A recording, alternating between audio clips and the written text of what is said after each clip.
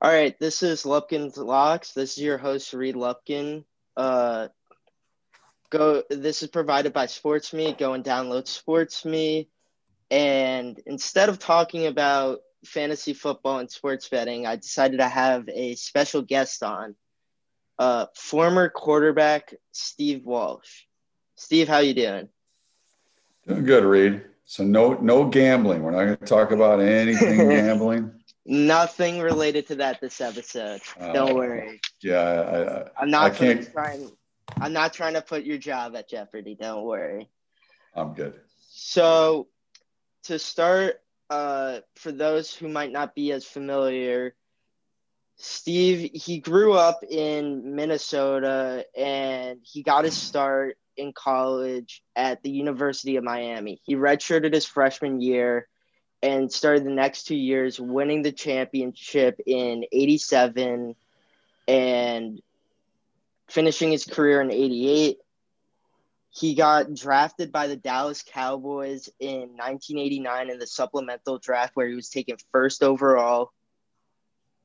He then he moved to different teams after being drafted by the Cowboys. The season later, he got traded to the Saints where he spent 3 to 4 years there. He went to the Chicago Bears, then the St. Louis Rams, the Tampa Bay Buccaneers, and the Indianapolis, and finished his career with the Indianapolis Colts. He played with various Hall of Fame teammates and notable head coaches such as Jimmy Johnson, Jim Mora, and Tony Dungy. The teammates include guys such as Isaac Bruce, Warren Sapp, Derek Brooks, Michael Irvin, Troy Aikman, Peyton Manning. So, I thought I'd ask on a more lighthearted note. I first met you when I was 7 at my grandparents' house in Boynton Beach for Passover. Was that your first Passover Seder? Oh, definitely, definitely. I mean, I guess the Jewish religion was unfamiliar to me until I really came down to Miami, and obviously, Florida a little bit more prevalent, so your uncle invited me to Passover with your grandparents Yes. and Artie and Selma and had interesting. I tell you this, I will never eat gefilte fish. I won't. I won't. I didn't eat it then. I won't eat it with a fox. I will not eat it in a box. So yeah, that's taken a little bit too far. But obviously, Actually, good I don't really people like and I actually don't like it really that much either. So I kind of have to side with you there. But yeah, I'm not a fan of gefilte fish either. Whenever my parents ask me, I'm like, get that away from me. um, so I thought I'd also ask, how is it possible that my Jewish uncle, Uncle Adam, is the godfather of your Irish Catholic son, Braden? well, we would see if we could make the walls tumble in the chapel, by bringing him in there and standing in at the baptism. So, I mean, as I always tease Uncle Adam, he is the stand-in godparent, but he's taken that stand-in to a whole new level and is the acting godparent for my son Braden. And so we have a good time joking about that. But he's been a good friend. He's been really really good to my young son. Really to all of my children, and so he keeps it entertaining, for my children. So. Yeah. Uncle Adam, he's great. Well, I'm let's not go very, that far. yeah. I definitely appreciate him helping set this up. But um, as for the standing, or thought I'd also ask, your nephew is Tampa Bay Lightning defender and former New York Rangers captain Ryan McDonough. I wanted to ask sort of What was it like seeing him win the Stanley Cup given the weird COVID-19 circumstances and conditions since the NHL had a bubble format? You couldn't really go to the games. Mhm. And yeah.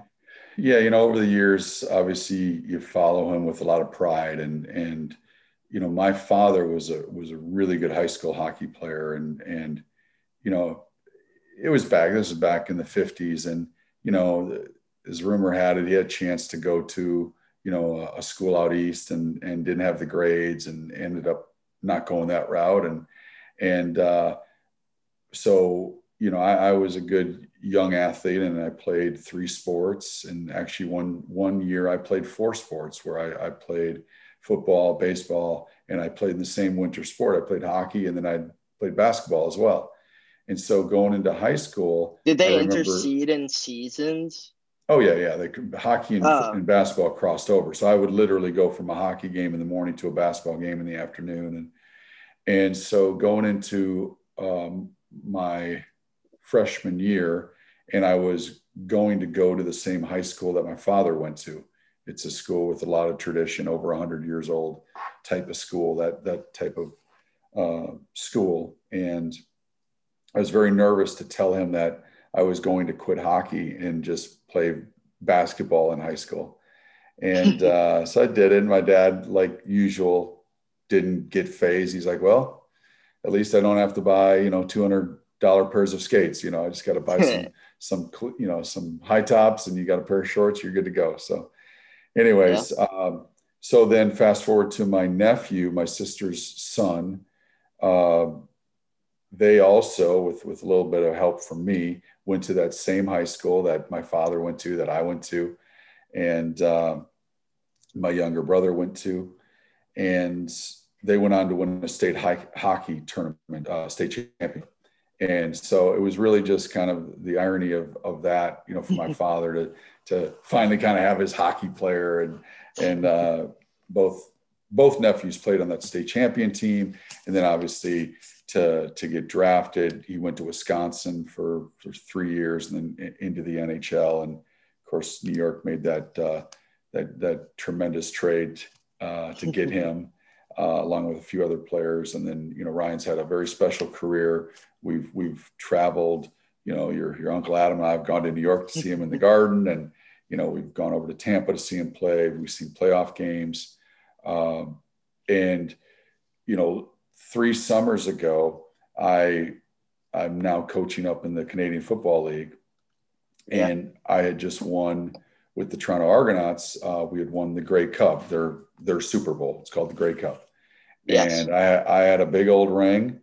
Actually, let me just grab it right here. So there's that Wow. ring. And so we had a little gathering. Whenever I go home, I always get together with all my siblings. But there's the ring, right? That's a big old honking ring. You always. And he had just been traded to Tampa, and it was in the summer before he was going to play. And I made a comment to him. I said, hey, why don't you go get one this year? And obviously they were a very good team. And it was one of the years where they actually, I think, went somewhat deep in the playoffs, but then lost. And then the next year they were in the first round. They got trounced and had a great Wasn't year. that when they had the best regular season record in Yeah. the NHL? Really? Yeah, it was. And I guess, maybe it was probably going into that year. Anyways, long story short, it's great to see that they finally got redemption in Tampa, because they've been a very special team, but they got just the right mix of players. They actually came over here and we golfed with them. Actually had your Uncle Adam along with us. And it was Ryan and Braden Point and Zach Bogosian, who's now since left the team and went to Toronto. But they came over and we all golfed with them. And, they made a comment that it was really difficult to be kind of in that bubble.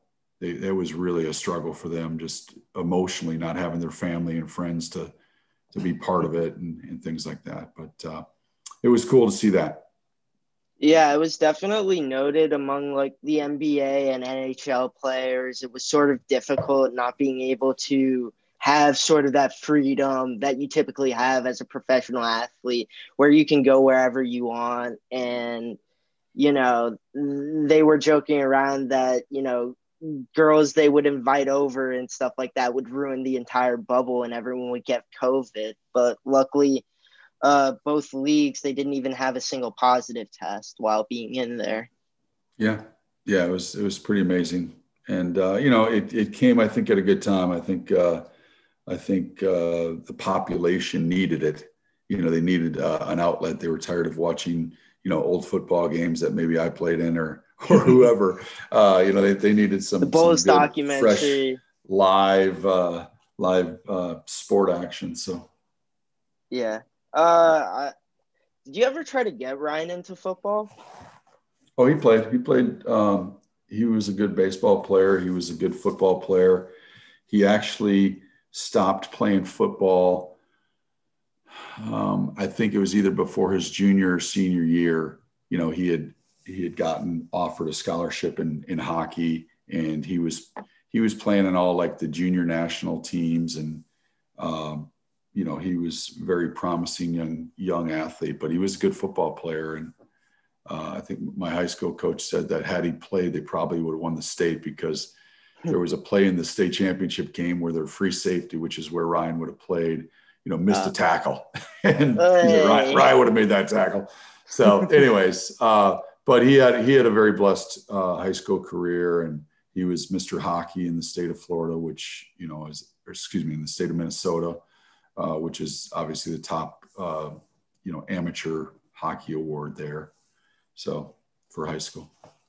Yeah, that's pretty incredible. So, more towards your career, or you're bringing up, after you grew up and played high school football in Minnesota, you accepted a scholarship at the University of Miami. How exactly did you end up there? So Mark Trestman had played college football. Mark Trestman, who was the Chicago Bears head coach at one time, and he actually coached in the CFL, had me come up to the CFL with Toronto, where we won the Grey Cup. And my high school offense coordinator, played college ball at Minnesota with Mark, and I was not getting recruited. I was getting recruited by Division III schools, and then Iowa State was my first school that offered me a scholarship. Really? And then Louisville offered me a scholarship with Howard Schnellenberger, but Louisville was because of Trestman. So Mark came up to see me. He liked what he saw. So Miami started recruiting me. He was coaching at University of Miami at the time. And then he told Howard Schnellenberger, who was at Louisville, said, hey, you should look at this quarterback. And then Howard, started recruiting me, came to the house to visit, me and my family. And so did Jimmy Johnson. But that's how it started. But just how times have changed. I mean, this was in November of my senior year, actually probably even closer to December. And then now kids are getting scholarship offers. Sophomore, freshman. Eighth and ninth graders are getting offers, but it was a different time and how you recruited.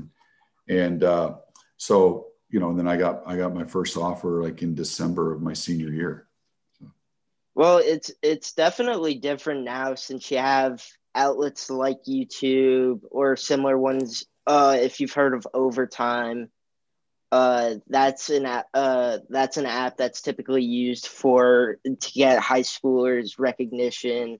There's a lot more film study and tape. Obviously, the having a combine or being able to have measurement or recorded data and measurements of different players definitely affects it now.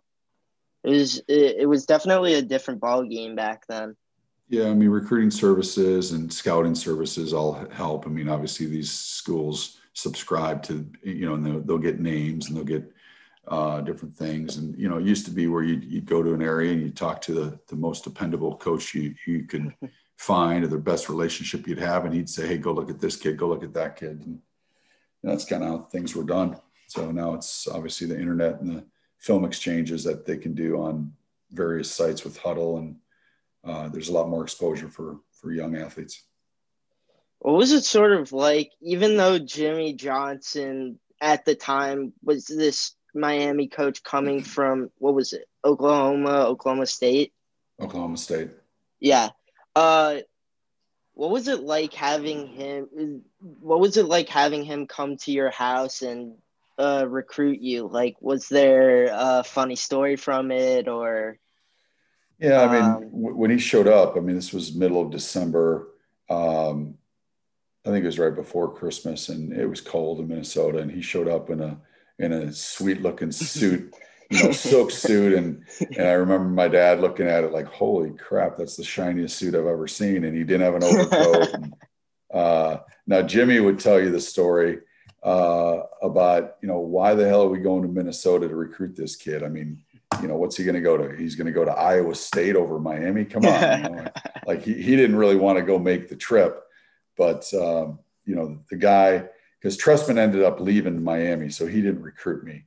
An offensive line coach by the name of Tony Wise, who went on to be one of the best O-line coaches in all of the NFL, he recruited me. So he dragged Jimmy up there and sat down and had they were late, so I don't think they had dinner.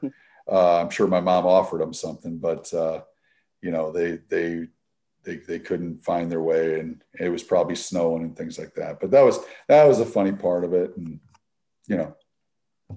but he did his spiel. And, for me, I had Ames, Iowa, Louisville, Kentucky, or Miami, Florida. It's kind of a pretty much a no-brainer for a kid from Minnesota. You get the nice weather. It was a big football program at the time. Yeah. Yeah. Girls in bikinis, that didn't hurt. I'm just saying. Yeah. So fast forward, before playing, you redshirted your freshman year and sat behind Heisman winner and future longtime NFL quarterback Vinny Testaverde. How did having a guy like Vinny, as well as a great coaching system, which if you know the NFL or in college now, it's very significant to have that help and have advanced schematics and have the right coaching system, or else you can mess with the development of a quarterback, and talented teammates as they were getting. Miami was getting very great recruiting classes. You played with Michael Irvin. How did Vinny, along with those factors, help contribute to your success as a QB at Miami? So I sat for 2 years. I was redshirted, and then my freshman year, I was eligible to play, but Vinny was still there winning the Heisman. And I was actually the third string quarterback. Gino Toretta's older brother was actually our backup, and he was a good player. And so they had Vinny and Jeff Toretta, and then myself, and then a few other guys that were in the room that would ultimately compete with me the following year for the starting job. And so, I went for 2 years without the coach ever really speaking to me, but it didn't bother me. No, not Jimmy. Well, probably Jimmy too, but I'm talking about our offensive coordinator, quarterback coach. I mean, he taught, but he was directly speaking to Vinny. So if I would have fallen asleep like the other two freshmen, I probably would have missed some things, but I didn't. I stayed awake and, listened to how Vinny was answering the questions and how the conversations were going. And I just absorbed everything.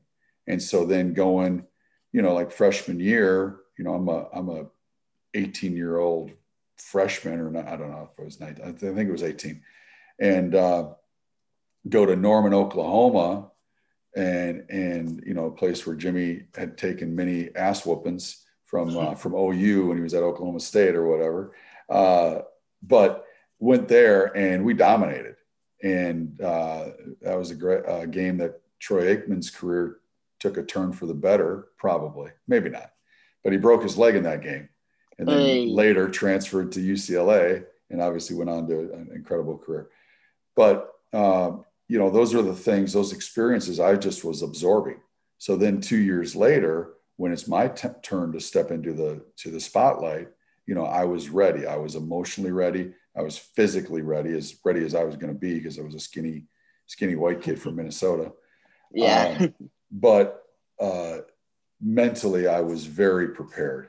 I knew our offensive system, which was, I was on a little Zoom call with Barry Switzer, and he made this comment. He said Miami was way advanced than the rest of the nation in how to throw the football.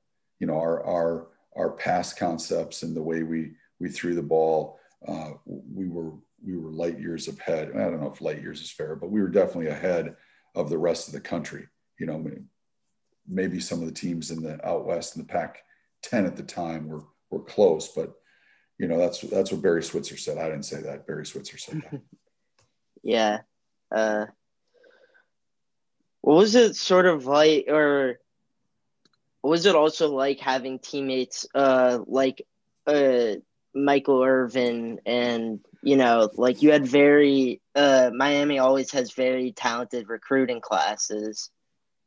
It definitely made life as a quarterback easier for you, right? Well, when guys can get open and they can separate and give you space to throw the football, and then when they do get in their hands, they can make people miss and run for a lot of yards or touchdowns afterwards. Yeah, that makes a quarterback's job easier. Yeah. And Mac Jones at Alabama is experiencing that, right? I mean, he's had an incredible year, but he's got receivers that can separate from defensive backs.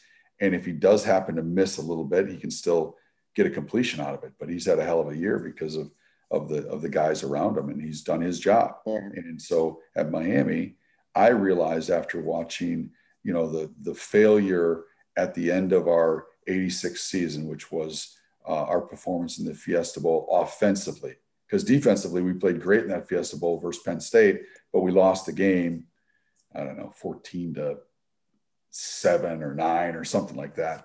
And, but offensively we had 4 or 5 turnovers and at least 4 of them might have been interceptions. So I realized that, hey, we just got to take care of the football, play good defense. I got guys around that can make plays, and I just have to do my job and not try to do too much. And that's what Jimmy knew I could do. And that's why I became the starting quarterback. And we went on and went 12-0 and won the national championship. That's awesome. So yeah, the next your first season as a starter, you won the national championship against Oklahoma. It must have also been great for Jimmy that he was able to get his win against the team that would kick his ass at Oklahoma State. But you played. Let's not go too far on that. I mean, Jimmy, he started building some pretty good things there at Oklahoma State, and him and Barry, they knew each other, and Jimmy knew how to defend the wishbone. He just didn't have the horses to defend him like he did all of a sudden at Miami. Now he's got probably better athletes, or certainly on par with Oklahoma. And our athletes were different than what Oklahoma had. But Jimmy knew how to beat Oklahoma. He just didn't necessarily have all the pieces. So true. Let's just say that. But the season after your national championship, you played in one of the most hyped up and unforgettable games in college football history against Notre Dame. It was known as Catholics versus Convicts. What does it mean to you to have played in such a game like that? Or, there's a whole 30 for 30 documentary on it. They had there was a whole T-shirt slogan campaign for the game. It was a very exciting one. The score was 31-30. Mm-hmm. Yeah. Yeah. So those were one of the few things. Miami was an independent. This was before they even joined the Big East Conference, and obviously before the ACC. But we would circle games on the schedule. Now that particular year was an unbelievable schedule. We played Michigan, who became the Big Ten champion that year. Obviously played Notre Dame, who became the national champion. We played LSU, who won the Southeast Conference. SEC? Yeah. Well, it wasn't the SEC then, but what was it? I think it was called the Southwest Conference. Okay. Or actually, it was the SEC at the time. I'm sorry. Okay. And then Arkansas, which won the Southwest Conference. Then we played BYU, who won so we played like 6 conference champions, and we beat them Top all. ranked teams. Yeah, except Notre Dame. And so we knew, and this was early in the year. I think we were 4-0, and we were ranked 1 after coming into the season being like maybe just outside the top 10. But first game of the year, we beat the number 1 team in the country.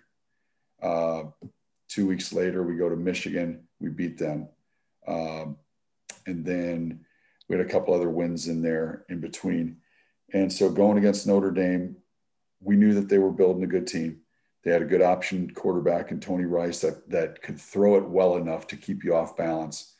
We didn't have a lot of respect for their defense going in, but coming out we did, because they did a great job with their pass rush. They got pressure on me.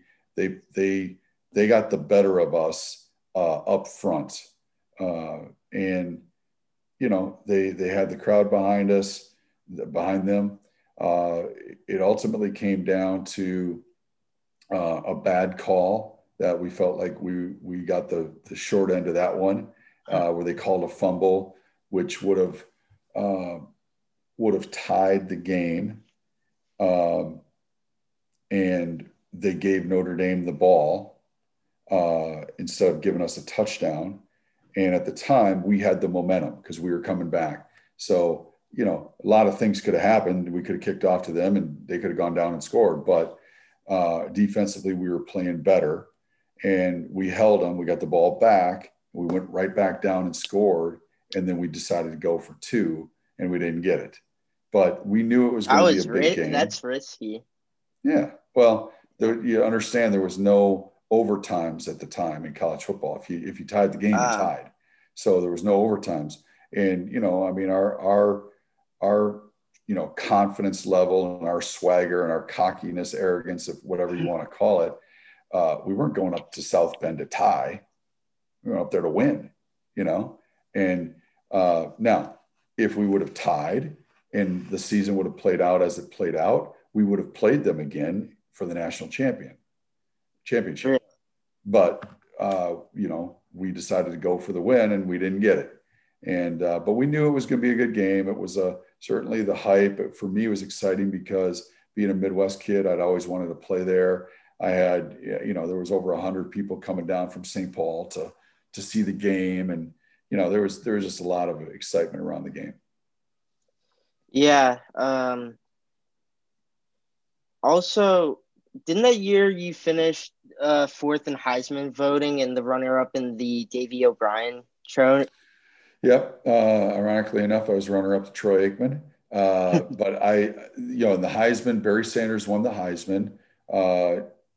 Troy was 2nd, Rodney Peete was 3rd, and I was 4th. And so, it's kind of interesting. It's not bad. Group of Heisman finalists there.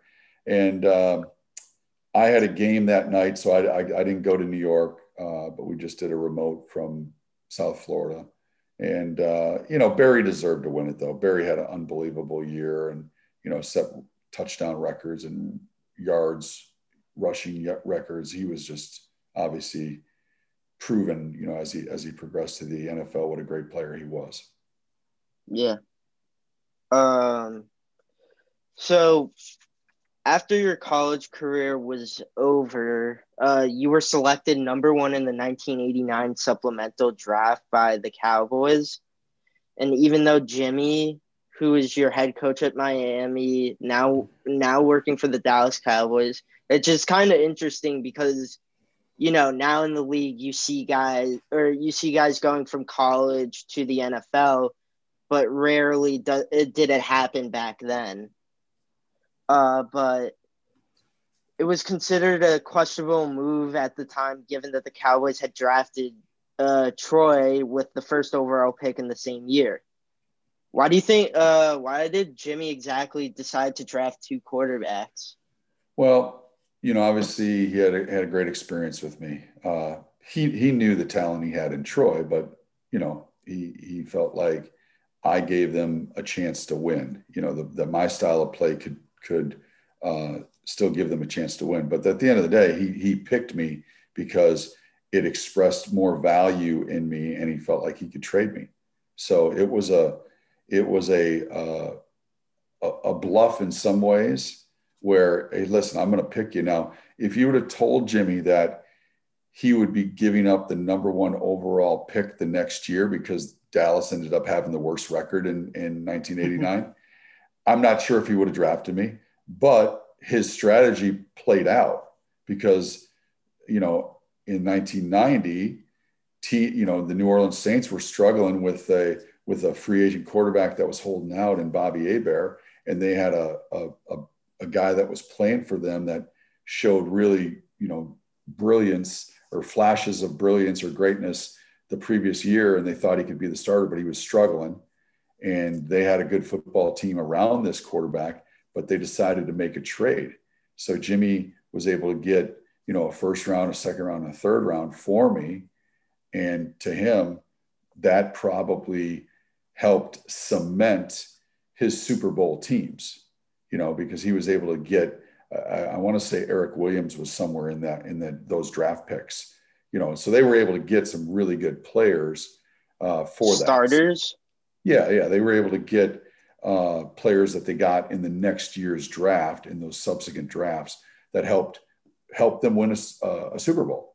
So, it was a risk by Jimmy, calculated, but he kind of knew what he was doing, and he, my agent kind of made a comment. My agent was Marvin Demoff, who was a very well-respected agent, and still practices a little bit, but respected agent in the industry.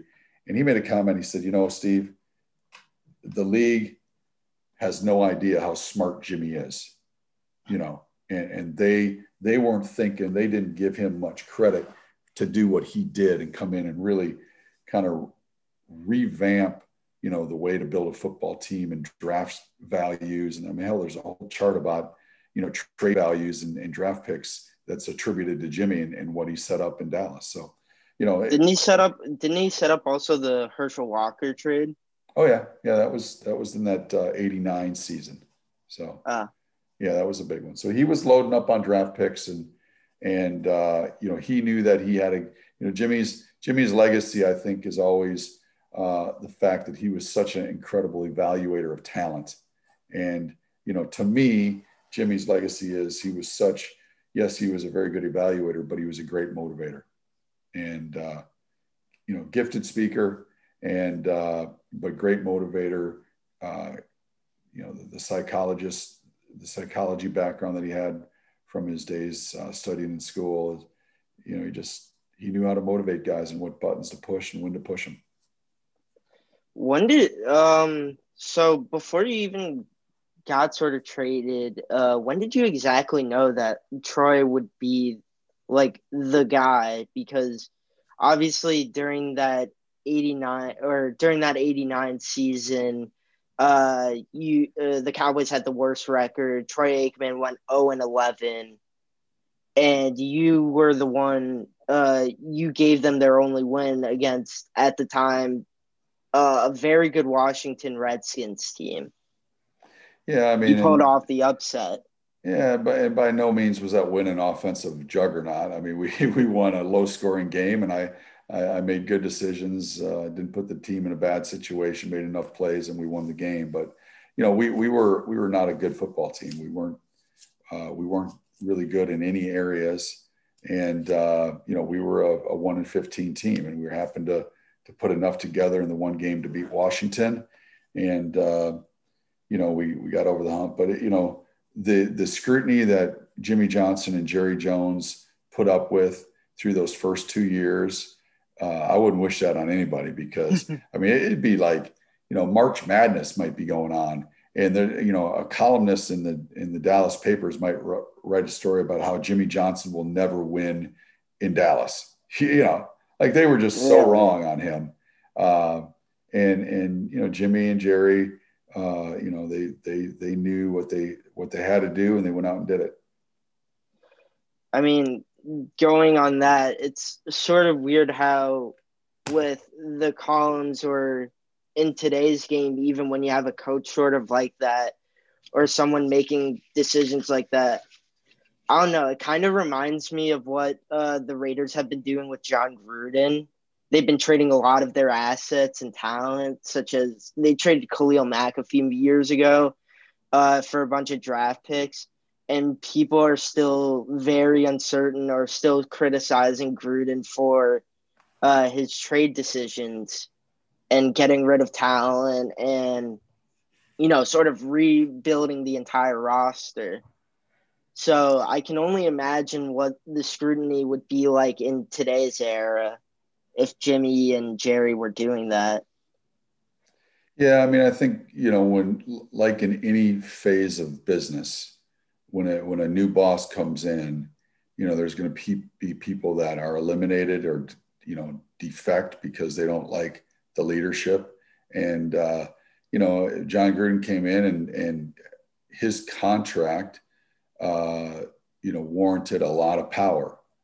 And if Khalil Mack, who's a great player, didn't want to fall in line, then all right, we're gonna get rid of you, because there's a stepping stone that you go through. Usually a new coach has a setback and then he builds year after year. I mean, that's how really strong programs are built, how strong teams are built is, maybe it doesn't come overnight. It comes in, season 2, season 3, and then now you're contending, in season 4 for maybe a title. But, I can't fault Gruden for getting rid of talent if talent doesn't want to be there, or talent doesn't want to get with the program in John Gruden's eyes. So, we'll never know what went on behind scenes, but, I guarantee you if Khalil Mack or Amari Cooper said, hey, let's go. What do you want to do? You want to do mini, and just was on board, then John Gruden knows talent and he would have been fine. They wouldn't have been traded, but he felt like he needed to move people and maybe stock up on draft choices if he felt like that was the best thing to do to build the team. So I can't fault a coach for doing that. They're hired to make decisions, tough decisions like that. And, as an outsider, you'll never know all the things that really went on behind closed doors. Yeah, very true. It's also important to sort of set the culture. So, yeah. Mm-hmm. So if I totally understand that Khalil Mack obviously is a top 2, top 3 talent at his position, but if he doesn't want to play there, he should, or that's bad for team chemistry and morale. Yeah, and So obviously dollars play into it, and how much how much do you want to pay a defensive end, how much you want to pay a wide receiver. All those things factor into how you're building your team. yeah, that too. So as you said, or yeah, as you said, you were traded to the Saints the next year, which is kind of unique because at the time, see, people know the Saints now as this highly functional organization, like one of the best teams in the league with Sean Payton, Drew Brees. They have that amazing roster. But when you went there, they were a historically dysfunctional franchise. So, being a Jets fan, I thought I would ask, what was your experience playing for an organization that had like minimal success or. Yeah. So Jim Mora had taken over that team, coming out of the USFL where he had success, and took over that franchise. The franchise did not have very well. I take that back. Jim Finks was the GM, and Jim Finks had a very good reputation around the NFL for building a solid franchise. But he was tough. He was tough on players and in negotiations. And Jim Mora was a highly disciplined, military style background and tough-minded defensive guy. And they had great linebackers. They had a really good defense, and they had just average offense. And we were going to win games with having a great defense, being great on special teams. Morton Anderson was our kicker, Hall of Famer, and offensively, our job was don't lose the game for us, and there was moments we had where we put up some points, but that team was built around the defense, and we had great players on defense. So, going there at the time, they had only been in the playoffs one time in their entire franchise, and they were a franchise that was started, I think, I think it was in that 61 expansion of the NFL is when they started their franchise.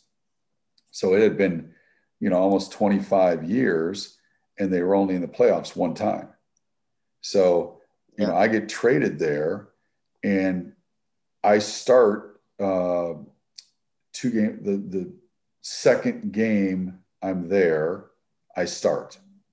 And then we had an off week, so I had an extra week to study. But I come in the second quarter of my second game, and then I start the third game, and I start the rest of the year. So we have ups and downs. We finish 8-8, but we make the playoffs. And the second, to me, wasn't it the second effort? Second effort. Yeah. So I said that they had only made it one other time, so we made it the second time. So I was very proud of that. We lost, and then my next 3 years there, I was not the starter. Bobby Hebert came back from contract negotiations. They finally gave him some money, and he was the starter. I played a fair amount, but he was really the starter. And we lost, 2 more playoff games in the first round. So we had not, my time there, we had never won a playoff game. And so we got into the playoffs. That was a big accomplishment, but we didn't win. And so, that was they were always known for really good defense, but not a really solid, dynamic offense by any means. Yeah, definitely. Yeah. So I wanted to ask, you were able to play under great coaches like Jimmy Johnson, as you mentioned, Jim Mora. You also had him in Indy too at the end of your career. And when you were on the Bucs, you had Tony Dungy, Super Bowl champion with the Colts, a few years after you were there. Which of these guys do you believe was the best coach, or the one that you had learned the most from, both from like as an NFL player, or some of these as you described with Jimmy having the psychology background, like sort of as like growing up and being like a man in the league? Yeah, I mean, obviously it's a good question because, every experience you go through in life, you take something from your boss or your leader, and some things that you really like and some things you don't like. And you say, oh, I'd never do that, but that's still a learning experience. And so I always answer the question this way. Tony Dungy to me was the guy that I respected the most, only because he was so brutally honest, but he was so calm. He didn't swear. Coaches, when they get frustrated, sometimes their sentences are laced with F-bombs and everything else. But he was just so calm. There was a calmness about him that kind of permeated and settled over the team at times. And sometimes people thought that maybe that was a negative, that, hey, he doesn't get on the referees enough, and he doesn't get calls because he doesn't yell at them like, Bill Parcells did, or Jimmy Johnson did, but I really respected Tony for the way he treated the team. Absolutely respected Jimmy Johnson for how he built things, how he motivated, how he talked to the team, how he inspired the team. Definitely took a lot away from Jimmy, and how, just little things like, hey, it was before practice. He felt like if our mindset wasn't right before practice, he'd call us up and tell us, why is this practice important, and get the group focused on that day right in front of them. So, things that, I'll do that as a coach. So I think, it took a lot from Jimmy. From Jim Mora, it took a lot of the discipline. We won 11 games in a row in 1999 with Jim Mora. That had only been done, I think, 3 or 4 other times in the NFL history. But from the first win to the 11th win, if we screwed up a play, which didn't happen often with Peyton Manning, but if we screwed it up, it'd be like, do it over. Like it didn't matter. Like a lot of times winning, you get complacent and you lose sight of your principles a little bit at times. You say, oh yeah, we'll get that on game day.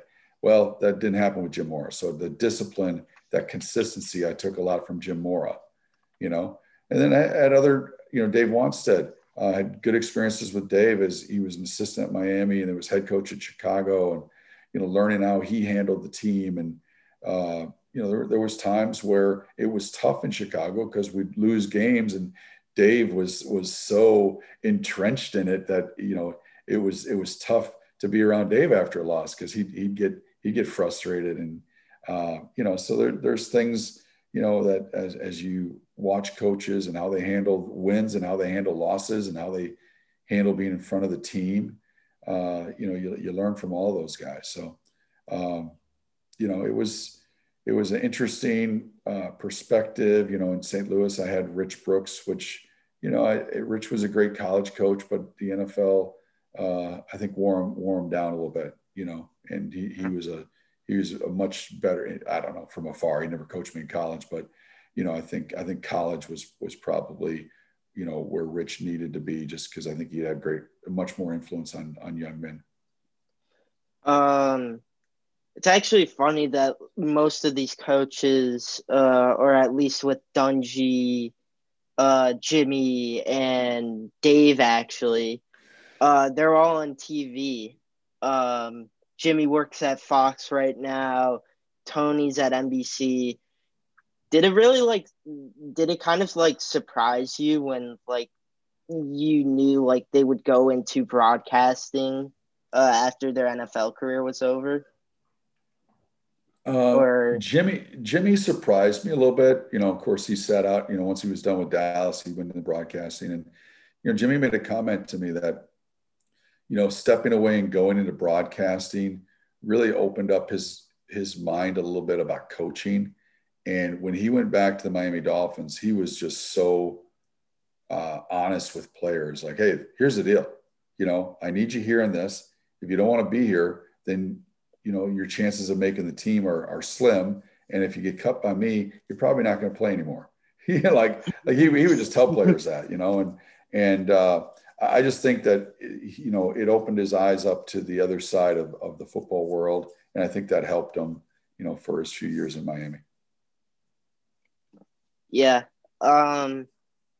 So I wanted to ask you, when you were on Indy, so towards the end of your career, you were the backup to Peyton Manning. So aside of all the hype and praise given to him before even starting an NFL game, he was a star quarterback at Tennessee.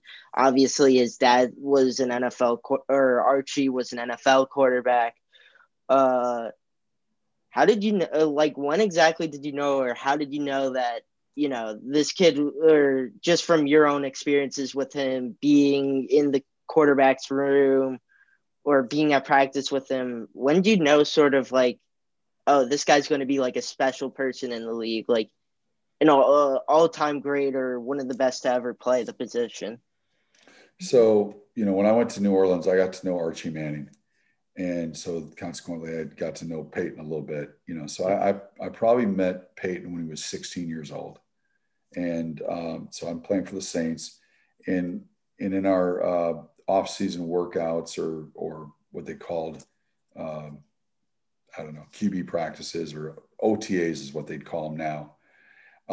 We would literally, at the end of practice, put Peyton in the huddle, tell him what the play was, and he would run a play. And he's like 16 or 17 years old. And that didn't happen every day. What? But we would actually let him go in there in the huddle during OTAs and have a couple reps of team drill or 7-on-7 or something.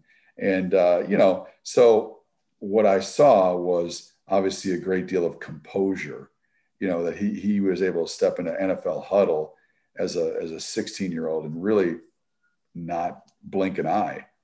And so obviously, I followed his career at Tennessee, stayed in touch with his dad a little bit. And, then we become teammates. And part of the reason I think our relationship was so good in Indy was because of Archie, and he told Peyton, hey, you can trust this guy. He's going to give you good sound advice. He's a smart, player. And so we had a good working relationship, Peyton and I. And, the thing that I noticed about him, it was his vision, because there was a lot of things where we would do a play action pass where you would turn your back to the defense and fake a handoff to a running back and then turn and try to find where the safeties were. And it told you where to throw the football. And he could see that. And in my 11th year, I could barely see it, but he knew immediately how deep a guy was and knew when to throw it over the top for the touchdown or throw it to a deep crossing route to Marvin Harrison for a 20-yard gain. And then obviously accuracy, putting the ball in the right location with the right velocity, and then knowing where to go with that ball, because those are all the factors that make a quarterback special, as opposed to another guy with a middle of the road QB rating that is on a 7-9 football team or worse. Did having Jim there too also sort of help your relationship, even though he was more of like a defensive coach, so he wasn't as involved? Yeah, I mean, obviously the big guys there offensively were Tom Moore, who at age 70 something is still coaching, I think, with Tampa. Bruce Arians was our quarterback's coach. Wow, that's actually yeah. I'm trying to think. Howard Mudd, who recently passed away, legendary offensive line coach, was the O-line coach. It was an amazing span. Our receivers coach is now the head coach at the University of Nevada. Our tight ends coach is the quarterback coach at Tampa, Clyde. So we just had a really great group of guys and good coaches. And but again, my relationship with Peyton was because of my previous relationship with his dad. And that's why we're here. And then it's just natural, obviously. I was not going to, as the number 2 quarterback, I was not threatening his position by any means. He was definitely the guy. So he didn't feel any of that pressure. So you also played with other Hall of Famers, as I mentioned, Warren Sapp, Derek Brooks, Michael Irvin, Troy Aikman, and Isaac Bruce. Was there also sort of that common quality among all of them to explain their success? Well, I would never use the word calming in trying to describe Warren Sapp. Warren's nuts, but that's why he was probably great, because he's a defensive tackle. You got to be a little nuts or wacko and stuff like that. So Warren has that type of energy. When he walks in, you're going to know he's there. And, I didn't play long enough with Warren through those Super Bowl years to really get a good read on him. But obviously he was a tremendous player at Miami, and then obviously in his NFL career. Isaac Bruce was, special. He was a teammate just for that 1 year, but he had special talent, and he had a desire, like a lot of top receivers like Michael Irvin. They want the ball. They want the ball in the critical situations. They want to be the one that makes the play for the team. And, when you have guys like that, that instills a lot of confidence in the quarterback to say, hey, I know if things get tight, I'm going to go to this guy because he's going to win, and so that helps. But, so much of a career is dependent on having coaches around that believe in you, that are not that, a lot of coaches have egos. Hell, every individual has an ego, but, NFL coaches, sometimes they don't want to change. They have a system and they have a way they want it to look. And if they don't have a guy that fits into that system, they'll eventually get rid of them, or they'll have to change, or they're going to get fired. And I think the best coaches still can adapt and do things that player does well to help them win football games. And I've had coaches do that with me, and I've had coaches that didn't do it with me, and they end up, I probably get fired and they get fired at some point. So, yeah. So I think that's the thing is you got to be able to adapt. Yes, you can go out and select the type of guy that you want, that you think fits, but if he doesn't fit, you got to try to make it work. True. There's definitely sort of limited situations for every coach. Like not everyone gets the same card, sort of. Everyone gets dealt a different hand. There obviously some teams will have like a Hall of Famer, and then some teams are going to have a guy like Mitchell Trubisky. They sort of have to, and depending on what they make of the situation. But yeah. Is there a question there? Not. Or is that just a statement by Reed? Yeah, just sort of a statement. But so I wanted to ask, sort of like, since you retired from the NFL, the way the game is played now has changed drastically. There's more college-related concepts in the game and in offensive game plans with the RPO, pass options, and more of like a running style. And starting quarterbacks are now required to be more mobile in the pocket or have just some level of running ability.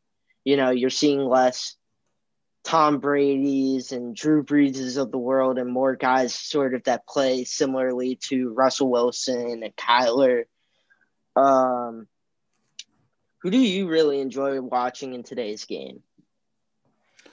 Well, the athletic quarterback has been around forever. There's guys, you go back to Fran Tarkenton, who was a great drop back passer, but one of his greatest attributes early on was his mobility, and he scrambled and made plays downfield and things like that. So there's always been guys that can make plays with their legs, and it's just inherent a lot of times. That's how guys progress.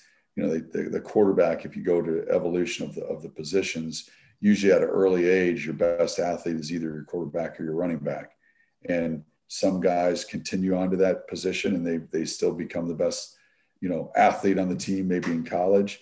When you get to the NFL, though, you're probably not the best athlete, because there's some amazing athletes that are linebackers and running backs and wide receivers and DBs, all that, so on and so forth. But the guys that I like to watch, would be Mahomes, because he's so creative, and Andy Reid is not afraid. Andy Reid's comfortable enough in his skin to try, that wacko play they ran on the goal line that USC ran in the Rose Bowl, or somebody ran, in the Rose Bowl, So I think there's enough creativity there. And if it fails, Andy Reid isn't going to worry about it, because he's got a resume of being a great play caller and an offensive mind. I still like, although Brady has been productive, they've been so inconsistent offensively. I don't love watching them as much as I do like watching Drew Brees, because Drew's been able to dissect you in the pocket. Drew's got enough mobility, but he's able to dissect people in the pocket, and him and Sean Payton have been such a good team, and they got offensive weapons with Kamara. But Brees is somebody that I like to watch. You watched last night's game with Josh Allen? Yeah. And Josh is coming into Josh his own. I think he's a very special talent. There was the play that he rolled to his left and made that throw. That's a very difficult throw. There's only some guys, and Mahomes is one of them, that can make that, where they can change their arm angle and still get enough velocity in the ball to throw it 25, 30 yards in the end zone for a touchdown. And those are the guys that, they may not always look pretty, but they're highly productive. And Josh has really developed into a good young talent, for the Bills, and Buffalo's having a special year. But the game, the biggest change is that more coaches are comfortable with their quarterback being in the shotgun. You still have a tendency to want to put the guy under center because that's kind of the staple of the NFL. But more teams are comfortable putting them in the shotgun, which then opens up the league for shorter quarterbacks because their vision's better than being under center.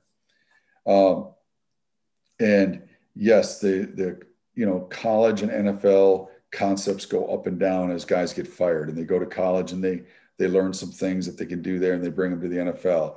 And NFL guys go down to college, and there's just a free information flows in between those two levels of play, and they know that what gives defensive problems, and they want to instill that in their system. So yeah, the RPO game that, and there's been aspects of that in the NFL for many years, but what's been done at the college level with tempo and then RPOs has drifted up to the NFL a little bit more over the last 3 years. Yeah. So with that sort of, I thought I'd also ask, like, who's like your sort of favorite watch in the league, or like the best team in the league right now, sort of, or who do you think's going to be in Tampa in February? I think, it's funny, the whole home field advantage obviously is kind of a mute point at this point in more ways than one because of the lack of fans. But, I think that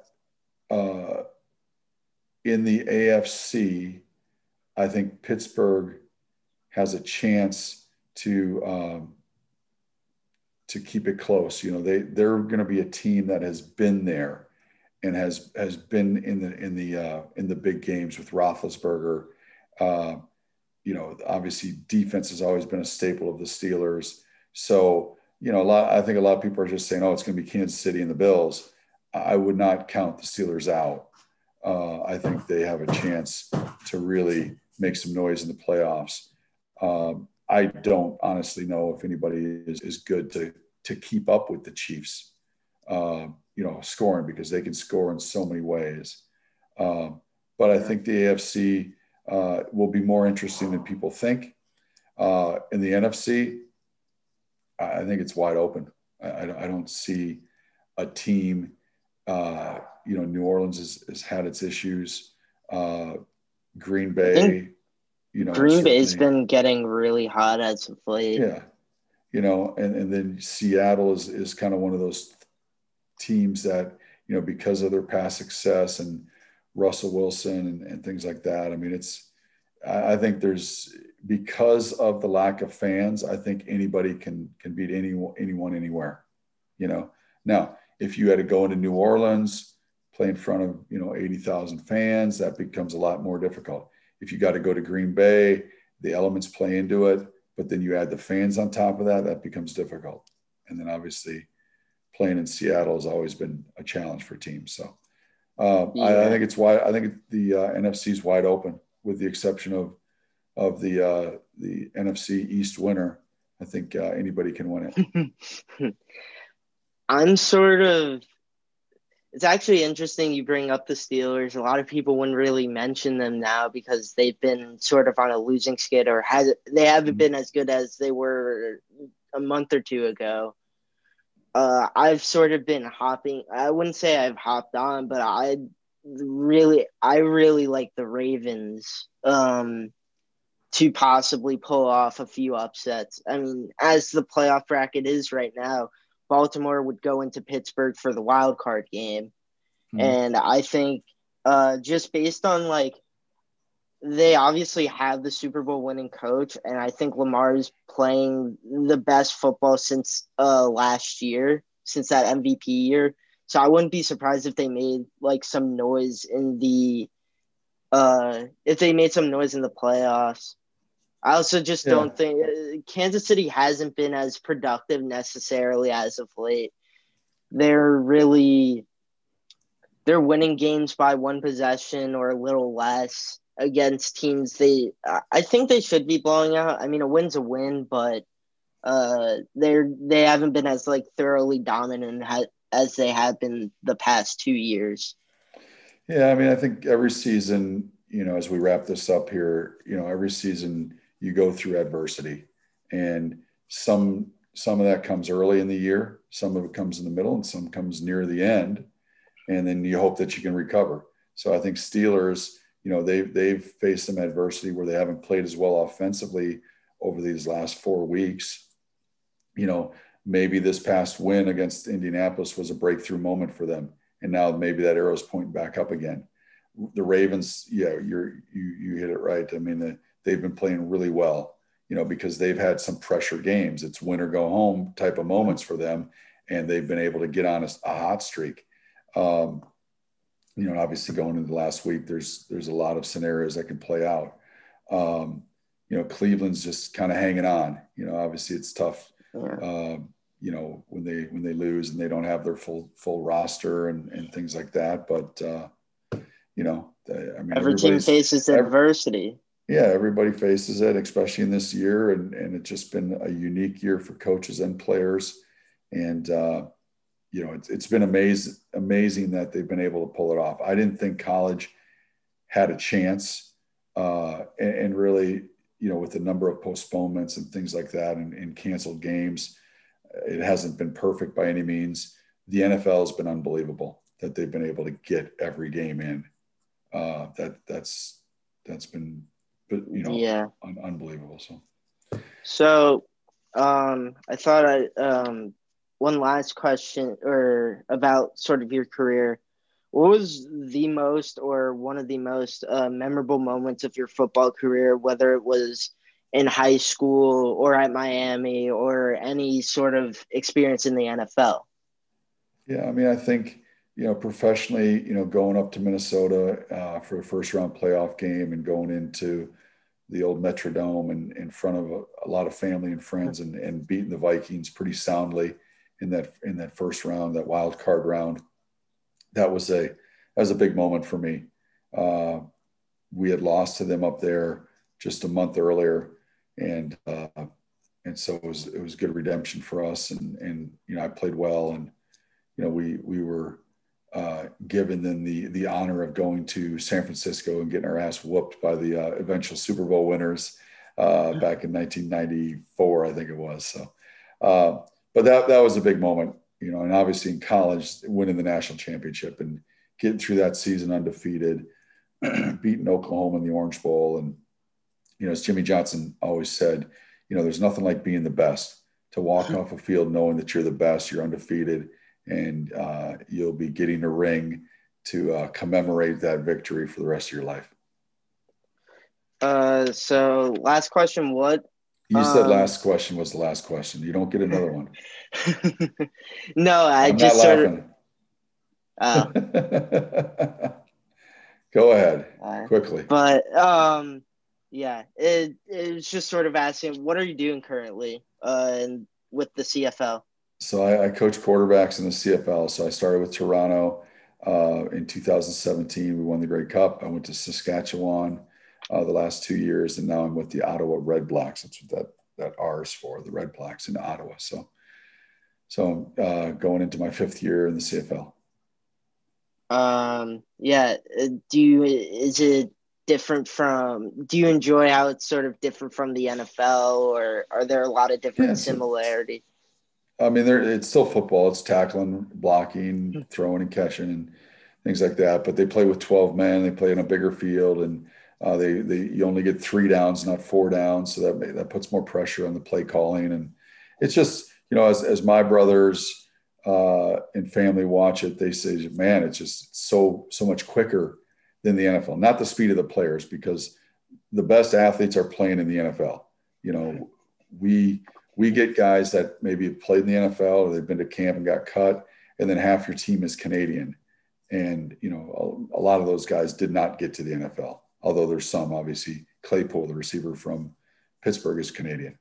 But, the majority of those guys, played, college up there. Maybe they played college in the States and then they went back and they're playing professional football in Canada in the CFL. But it's definitely the nuances of the game are different. There's different strategy. But at the end of the day, it's football. So. Yep. Well, I guess that's it. Steve, once again, I appreciate it very much having you on. Yeah. I really do you have my address to mail me the check then? You might have to send that. All right. I'll just hit up Uncle Adam, Yeah. But I thought he was underwriting this today anyways. Once again, Steve, thank you so much for being on here. I really do appreciate it. I value your insight. You bring a different perspective than from the fans or just the average watcher. So thank you. All right, buddy. Appreciate it. Good luck with the show going forward. And I'll say hi to your uncle when I see him next. All right. Thank you so much. Thanks, Reed. See you, buddy. See ya.